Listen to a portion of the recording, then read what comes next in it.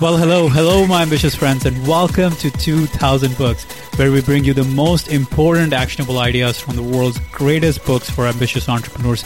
And I'm your host and former computer engineer turned entrepreneur, Manny Vaya.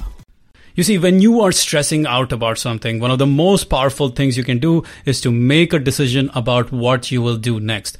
As Dale Carnegie says, that itself will relieve 50% of your stress. Not only that, once you start taking action on that decision, another 40% of your stress will go away. So now you have dealt with 90% of your stress just by making a decision and taking action on that decision. So when you're worried, here are the 5 steps you must take. Step 1, identify what exactly are you worried about. Write it down. Step 2, write down what can you do about it. What exactly is within your control? What's actionable?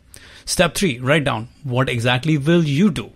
Step 4, write down when will you do those things. What is the specific time? What is the specific place? Put it on your calendar. And step 5, take action.